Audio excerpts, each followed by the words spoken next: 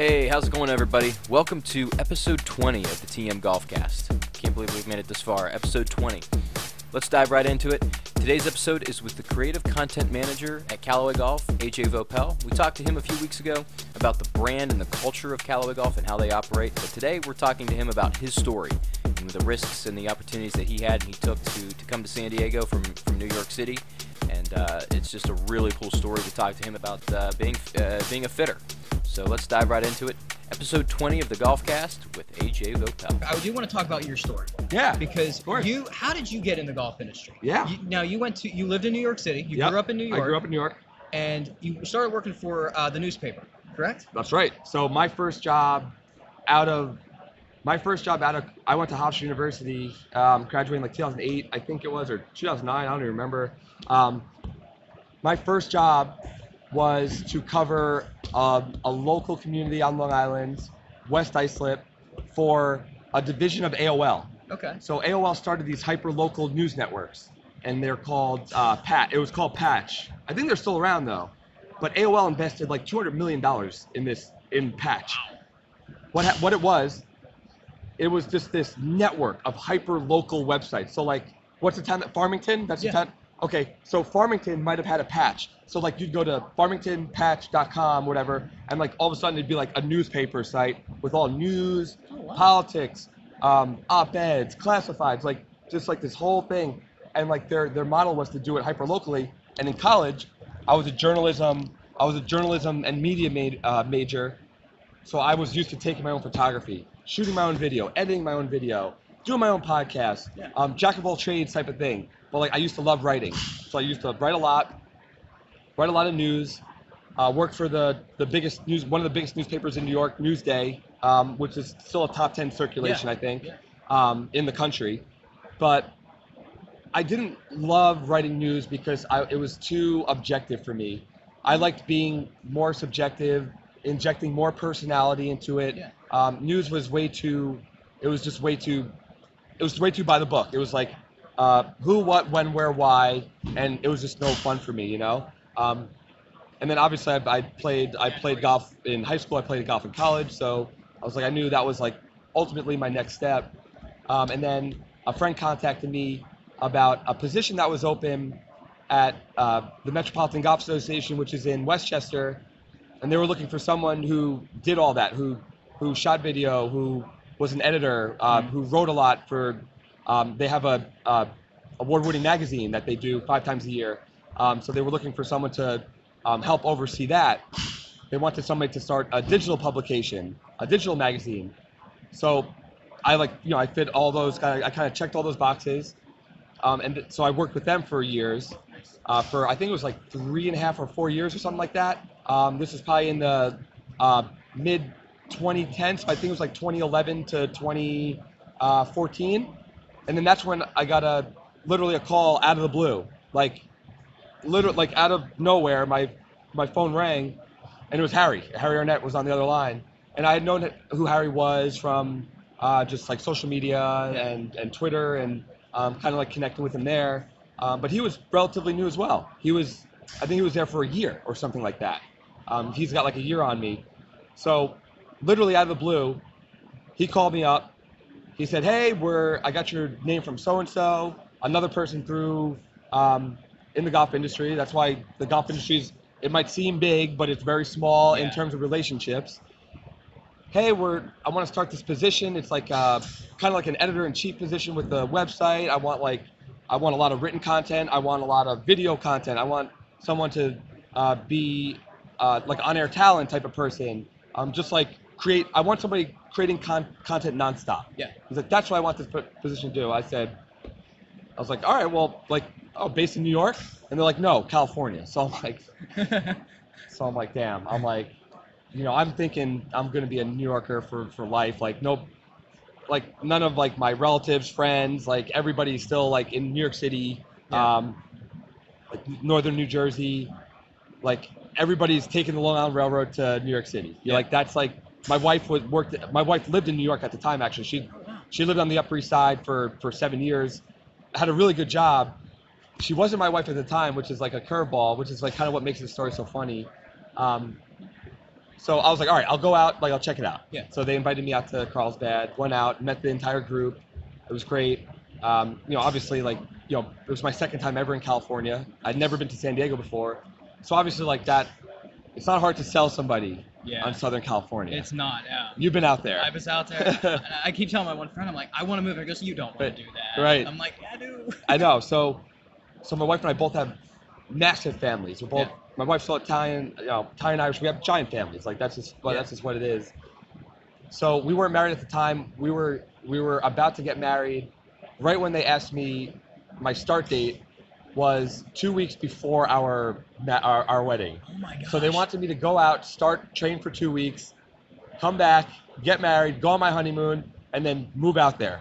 Nice. So it all happened. That's crazy. It all happened crazy. So that's exactly what I did. So first of all, my fiance then at the time, Jess, we were literally going back and forth on this for like 2.5 weeks. We were like, yeah, we're definitely gonna do it. We're definitely gonna do it. Then we're like, no way we're gonna do it. Like, no way we're gonna, like, there's no way we could leave all our family, like, and like just start a life out there. Like, we're too close with our family. Like, it's never gonna happen. And then the next day we'd be like, but if we're gonna do it, now is the time to do it. Like, we're just like getting started. We're just getting married. We literally went back and forth for 2.5 weeks, like on no and yeses. Like, it was very highs and lows. It was very like emotionally draining. Yeah. But ultimately, like, I pulled her away from a great job in New York City that she had. She was a media supervisor for a great company. And that's why I love her so much, because she trusts me to make the right calls and stuff. Yeah. So that's what happened. I went out, I trained for 2 weeks, I accepted the job, went out, trained for 2 weeks, went home, got married in front of all our family on Long Island, went on our honeymoon for a week and a half, and then said, see ya, Jess, moved out on my own. This was in May.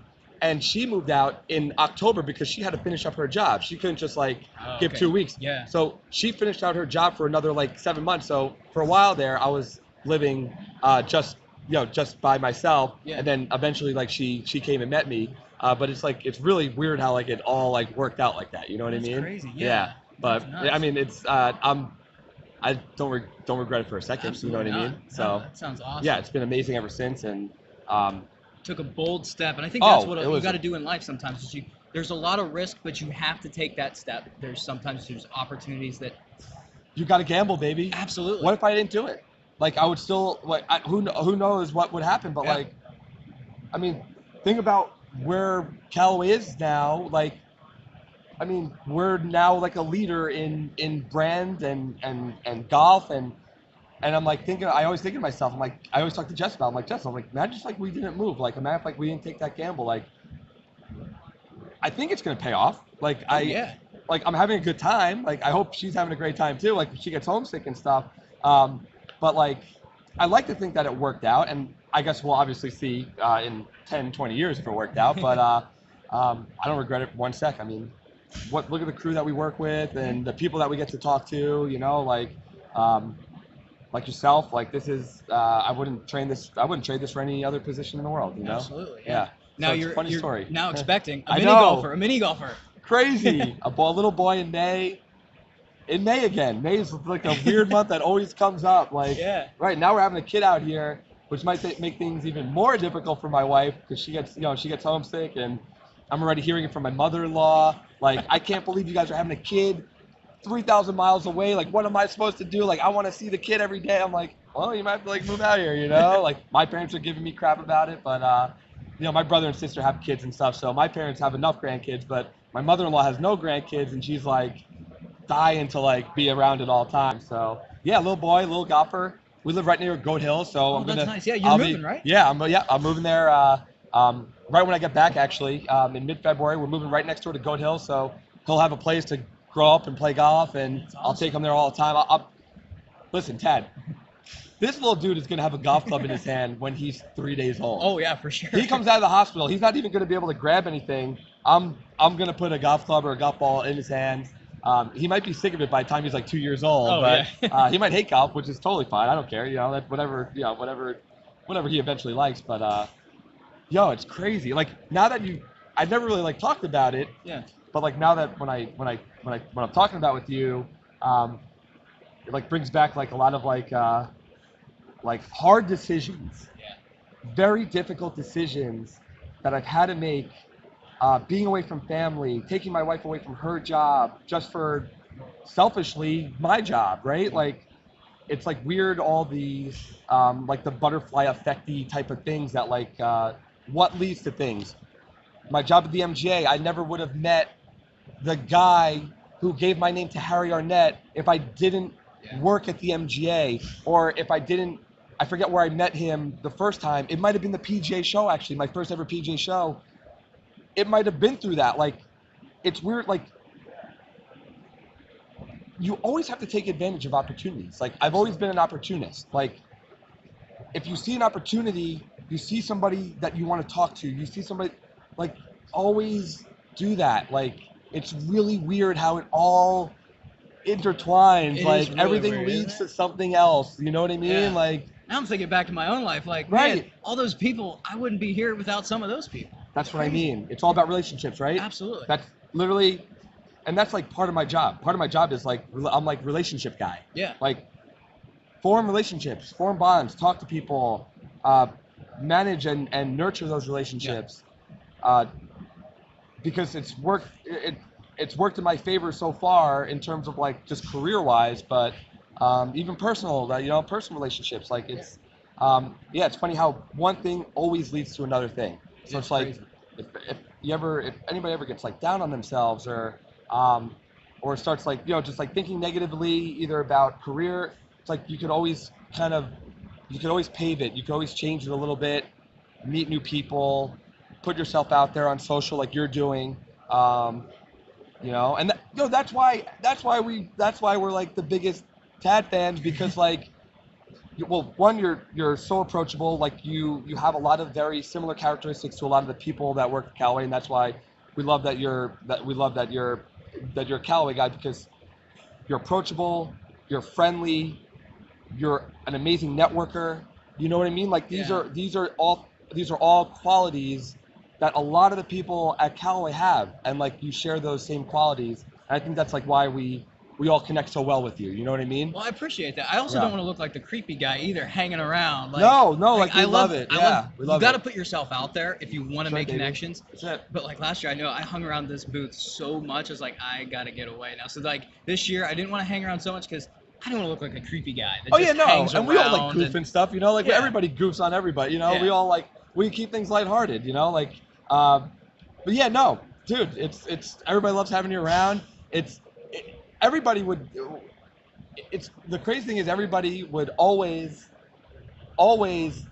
carry conversation with you if there literally was a million conversations to have. Yeah. There's like, you step out there, all of a sudden within 60 seconds there's a million conversations you have. That's why the PGA show is so great, but it has minor flaws in that, like, it's very difficult to like have like in-depth conversations like we are now. Yeah. This is actually like, I'm so happy that we're doing this, because rarely do I even get like 30 minutes without like just being dragged into a meeting, dragged into a lot, whatever it is, you know what I mean? So that's why I love this. Now, one of the questions I have to ask on everyone is, what is the craziest thing you've seen in the industry, or working at a facility? Like, most of the guys I interview are head pros, green grass, but what is the craziest thing you've seen while working at Callaway, or even at a golf course? That's a great question. I've seen a lot of crazy things.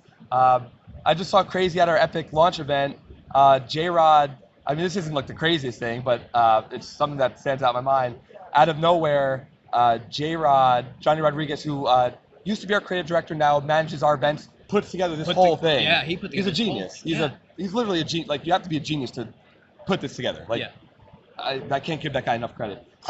So he was at our launch event, helped put our launch event on. We had a lot of like friends of the brand and just content creators and stuff like that there. And out of nowhere, he pulls out two giant heads, cardboard heads. One was of Chad's face, one was of my face, and then he's like, all right, guys, we're splitting up to two teams. Chad, you're picking three people. You're going to hit at AJ's head. AJ, you're hitting at Chad's head. These giant heads. We have all these people there. Like, luckily, I don't get embarrassed, really. Like, you can do anything. Oh, yeah. You can tease me, goof on me. I do not care. I have the thickest skin probably in the entire group. That's why I'm the most easy to goof on. But I was like, wait a minute.